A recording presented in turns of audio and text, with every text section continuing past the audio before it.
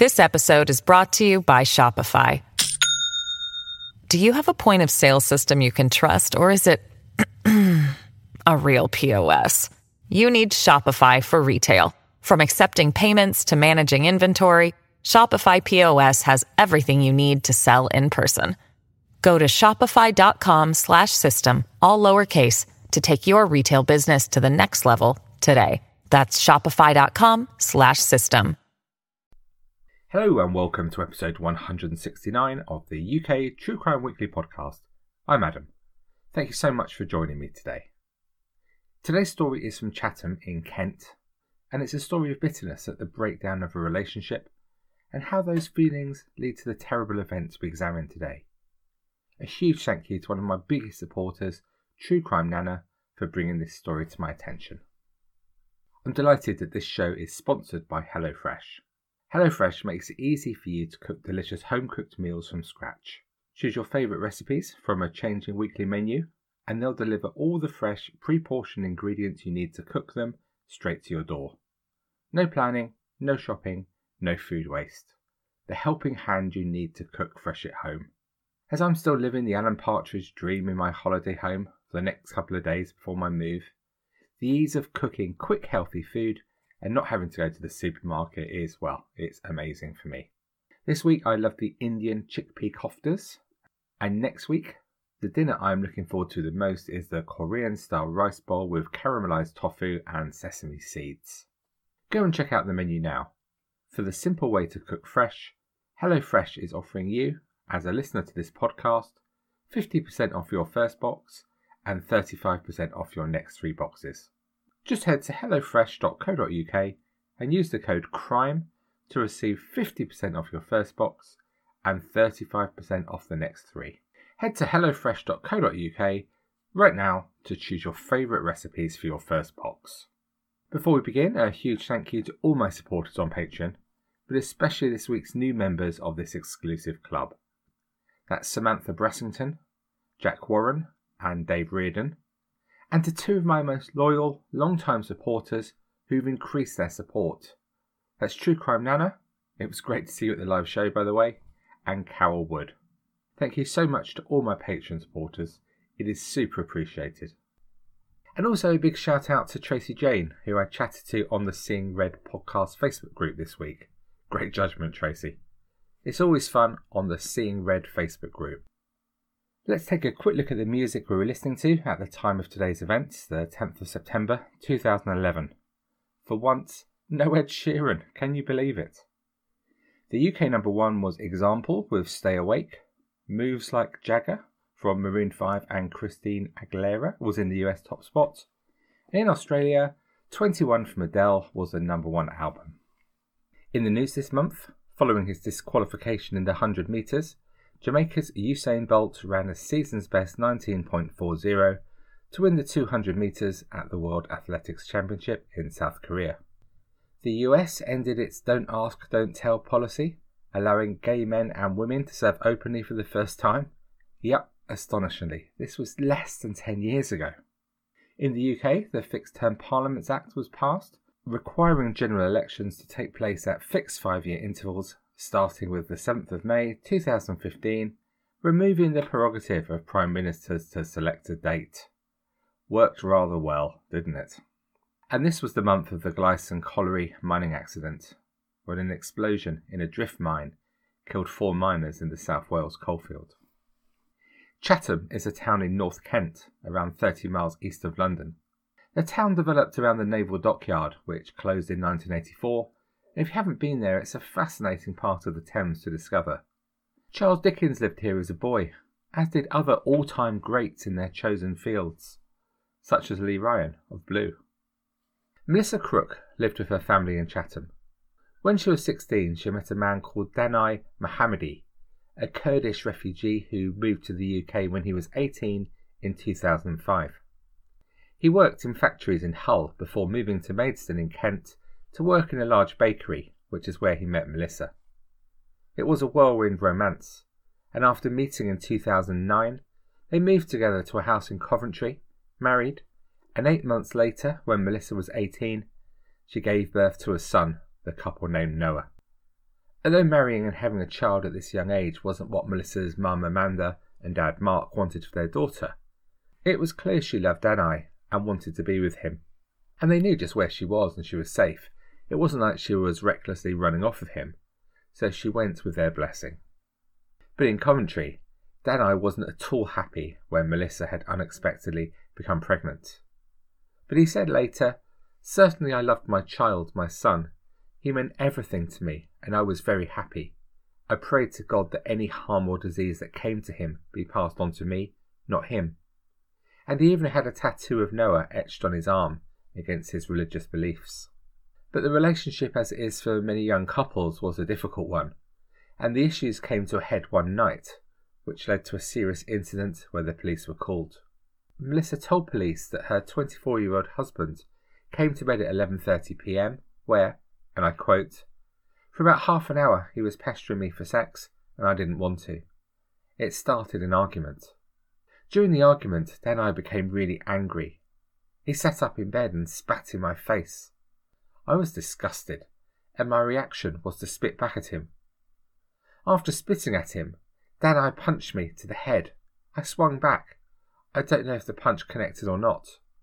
Danai then punched me a further 4 or 5 times.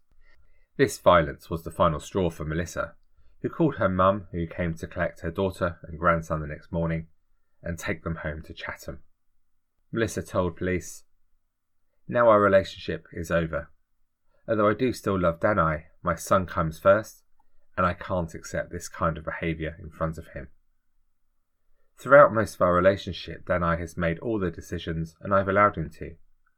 Since our son was born, though, I've stood up to him more and more." Danai would later say that this was the only time he'd ever used physical violence against Melissa, and asked how he felt about it, he replied, "I feel bad. I feel ashamed." And although he spoke of the couple getting back together, Melissa was adamant that she wanted to divorce. A few months later, Danai met somebody else in Coventry, Emma Smith. Romantically, they met at a bus stop, they exchanged numbers, and after an extended courtship of almost 4 days they were sleeping together and an item. From that day in August, they saw each other every day. But the bitterness between Melissa and Danai rubbed off on Emma. Without sounding too patronising, she wasn't the sharpest tool in the box, and she was easily influenced. And sadly, she felt unable to keep her thoughts to herself, and started to message Melissa some pretty unpleasant stuff, such as, "He's wasted 5 years with you. Your parents didn't want you. You're nothing. You don't deserve to be happy." And he taunted her about her weight, for being boring in bed, and in one message said, "Enjoy your life with no husband, no house, no money, you gold digger." After Melissa replied with a few choice comments on Facebook, Emma replied saying, "You're an effing thin ice with me."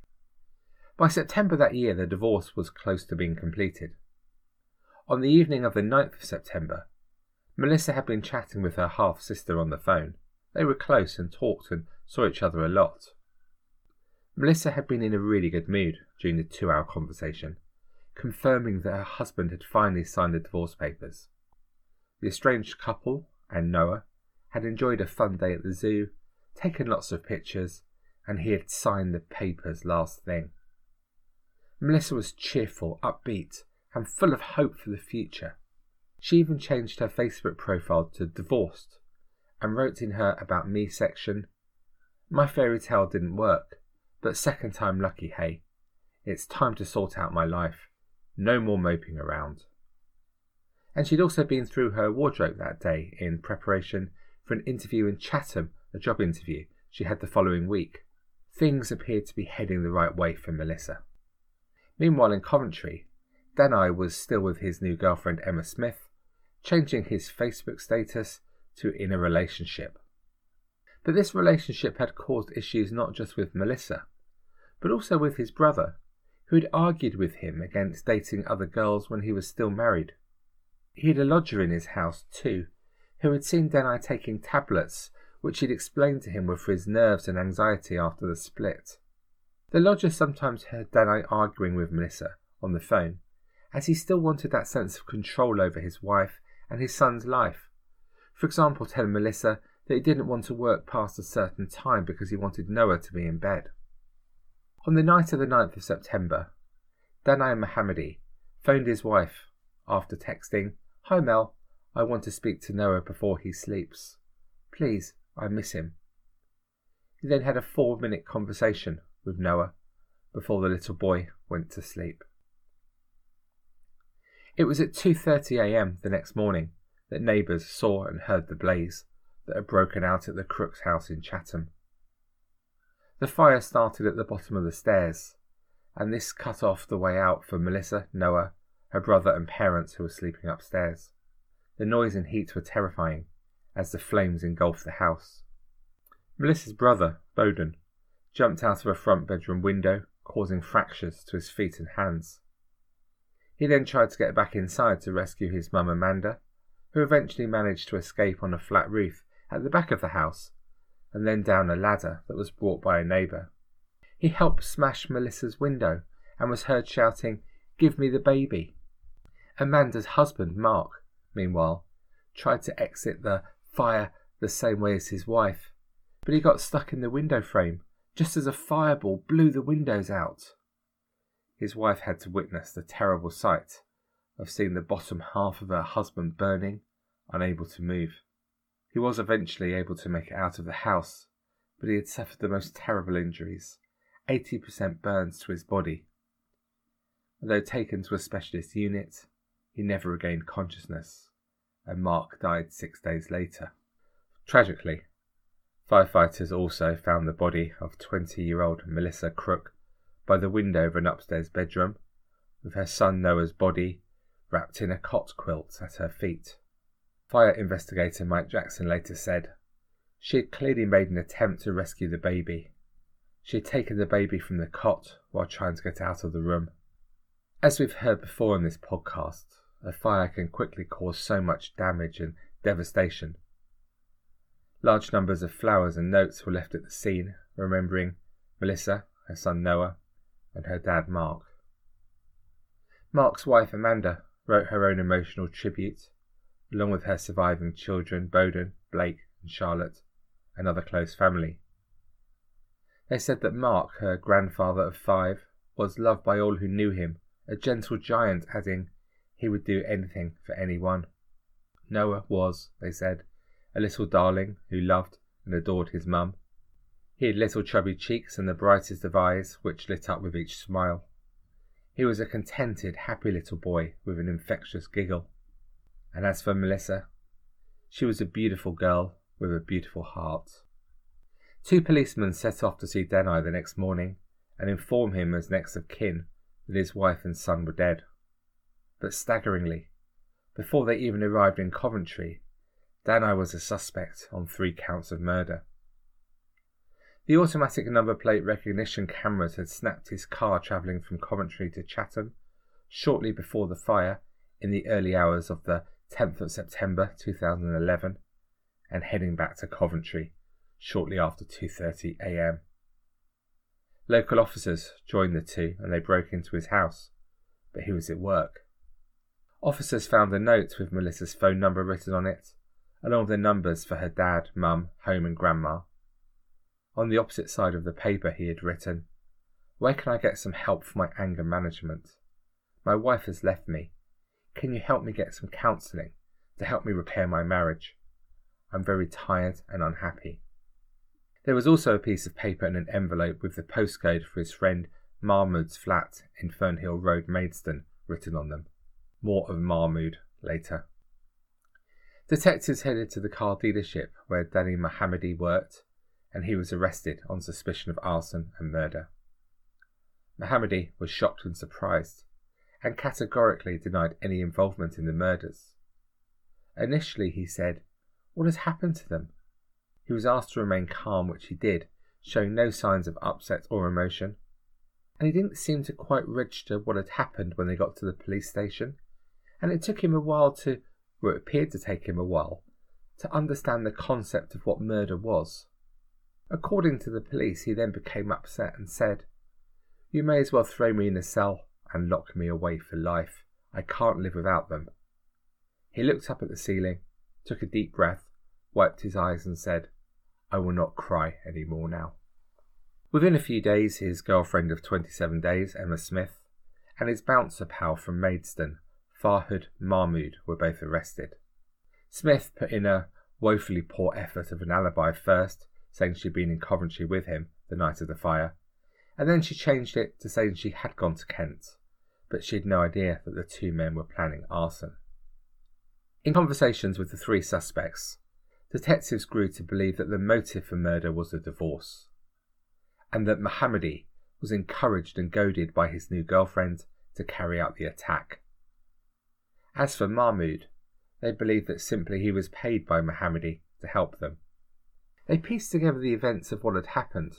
They believed that on the evening of September the 9th, Mohammadi's lodger got home at about 4:30 p.m, and the pair chopped down a tree in the front garden.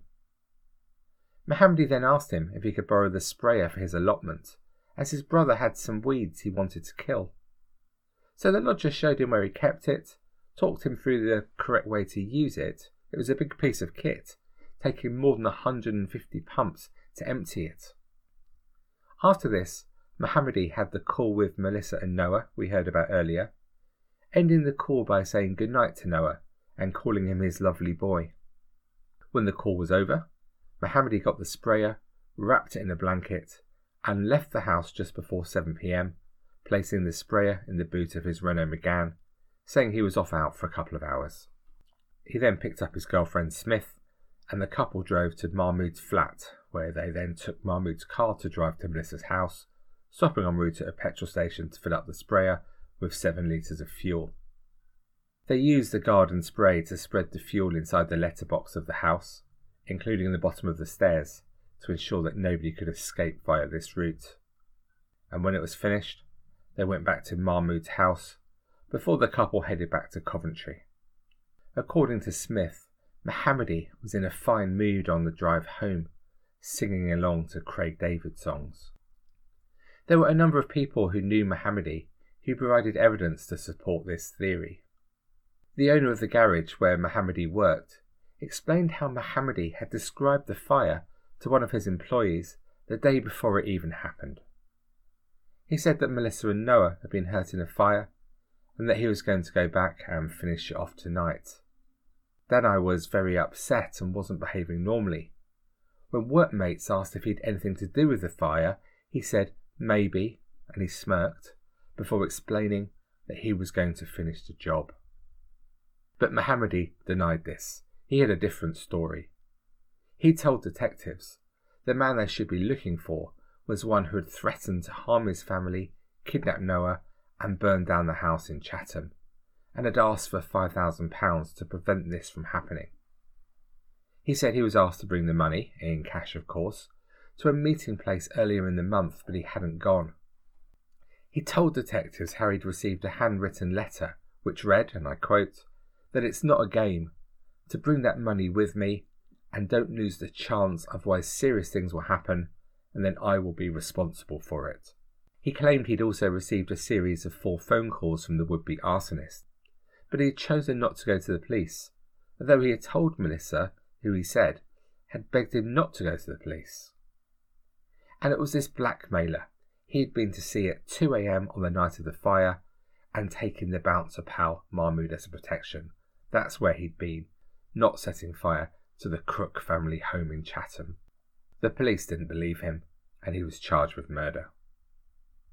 The trial of the 3 took place at Maidstone Crown Court, and as well as the clearly sad nature of the proceedings, as the family and friends of Melissa, Noah and Mark had to relive the events leading to their deaths, it was also a strange affair in many ways. As Mohammadi said at one stage, it was his destiny that his wife and son died in a fire. He added, "It seems a custom in this country that when a child dies, the police go and arrest the parents of that child. There's no morals, no humanity in them." Of course, the jury did not believe his completely implausible alibi, or the evidence presented by his girlfriend Emma Smith, and the tough guy bouncer chose not to give evidence. Mohammadi and Mahmood were each found guilty of 3 counts of murder and 2 counts of attempted murder in relation to Melissa's mum and brother Bodan. Both were sentenced to life in prison, where Mohammadi must serve a minimum of 38 years and Mahmoud at least 34 years. 22-year-old Smith was convicted of 3 counts of manslaughter, but cleared of murder and attempted murder following the 6-week trial. She's in prison for 15 years. Addressing Mohammadi and Mahmoud, Mr. Justice Sweeney said that they'd been convicted on overwhelming evidence. No one who heard the evidence in this case will ever forget Mrs. Crooks' description of how, as he tried to escape, her husband became stuck in the bedroom window, and how, unable to extricate himself, she had to stand and watch as his lower half was burned. The judge said that as Melissa Crook and Noah were trapped by the flames, their last moments must have been of abject terror. It's no thanks to you that Amanda Crook and Bowden Crook escaped the fate that you intended for them. Each suffered significant injuries. The effects, whether physical or mental, they are still clearly suffering from today, he added. The judge told Smith that although she was not the principal figure, she was a joint perpetrator in the common venture to burn the house, and like both Mohammadi and Mahmoud, Smith had not shown a spark of genuine remorse for her actions. Speaking afterwards, Amanda Crook told how she felt sick when she learned that Danai Mohammadi was suspected of starting the fire that killed 3 generations of her family, and that the trial would not bring closure for them. She said, "We weren't just anyone, we were family. And the fact that he did it to his wife and his own child and his father-in-law, he's taken away our whole lives, just because of his greed." And that's all it was greed. There was no reason to do what he did. So what do you make of what we've heard today? A shocking story, isn't it? I always find arson particularly terrible, as it seems such a cowardly way to carry out an attack in the middle of the night and then flee the scene. And if you've ever seen a fire in a house, you will know just how terrifying it is, with the noise, the smell, and the heat. And then the next day when the fire is out, and the shell of the house stands empty, with none of the terror of the night before visible, people just standing around, their eyes drawn to the empty house. And poor Noah, lost with his whole life in front of him, and of course Melissa and her dad too. Through no fault of their own they lost their lives, and for what? It's hard to fathom really why Mohammadi did this. And the premeditated nature of the attack, telling work colleagues beforehand. Did he not almost turn back when he was driving to Maidstone, and again when driving to the house in Chatham? He must have thought about reconsidering. And to be standing outside the door pumping fuel through the letterbox in the dead of night, then hearing the noise and smelling the fuel, with his own son in the house, who he'd spoken to lovingly just hours earlier. I think that, like me, you have to have not a jot of sympathy for him as he lies in his prison cell as you listen to this. And nor the other two, frankly. It's hard to have any sympathy for the money-grabbing bouncer Mahmoud, and even for the somewhat basic Smith. Our sympathies, of course, lie with Amanda and Bowden Crook and their wider family and friends. You just hope that they may be able to recover enough to gain some sort of pleasure from the rest of their lives. Thank you so much for listening to this episode of the UK True Crime Weekly podcast. To discuss this story or any other aspect of UK True Crime, please head to the UK True Crime Facebook group. And to support the show, please head to patreon.com/UKTrueCrime, where there are almost 40 bonus episodes and other exclusive content. So that is all from me for this week. So until we speak again very soon, next week to be more, as a colleague of mine at work says, Pacific, take it easy, and most of all, do stay classy. Cheerio. Hey, it's Kaylee Cuoco for Priceline. Ready to go to your happy place for a happy price? Well, why didn't you say so? Just download the Priceline app right now and save up to 60% on hotels. So whether it's Cousin Kevin's Kazoo Concert in Kansas City, go Kevin, or Becky's Bachelorette Bash in Bermuda, you never have to miss a trip ever again. So download the Priceline app today. Your savings are waiting. Go to your happy place for a happy price. Go to your happy price, Priceline. Hello, it is Ryan, and I was on a flight the other day playing one of my favorite social spin slot games on ChumbaCasino.com. I looked over at the person sitting next to me, and you know what they were doing? They were also playing Chumba Casino. Coincidence? I think not. Everybody's loving having fun with it. Chumba Casino is home to hundreds of casino-style games that you can play for free anytime, anywhere, even at 30,000 feet. So sign up now at ChumbaCasino.com to claim your free welcome bonus. That's ChumbaCasino.com and live the Chumba life. No purchase necessary. VGW. Void where prohibited by law. See terms and conditions. 18+. Judy was boring. Hello. Then Judy discovered ChumbaCasino.com. It's my little escape. Now Judy's the life of the party. Oh, baby, mama's bringing home the bacon. Whoa, take it easy, Judy. The Chumba life is for everybody. So go to ChumbaCasino.com and play over 100 casino-style games. Join today and play for free for your chance to redeem some serious prizes. ChumbaCasino.com. No purchase necessary. Void where prohibited by law. 18+. Terms and conditions apply. See website for details.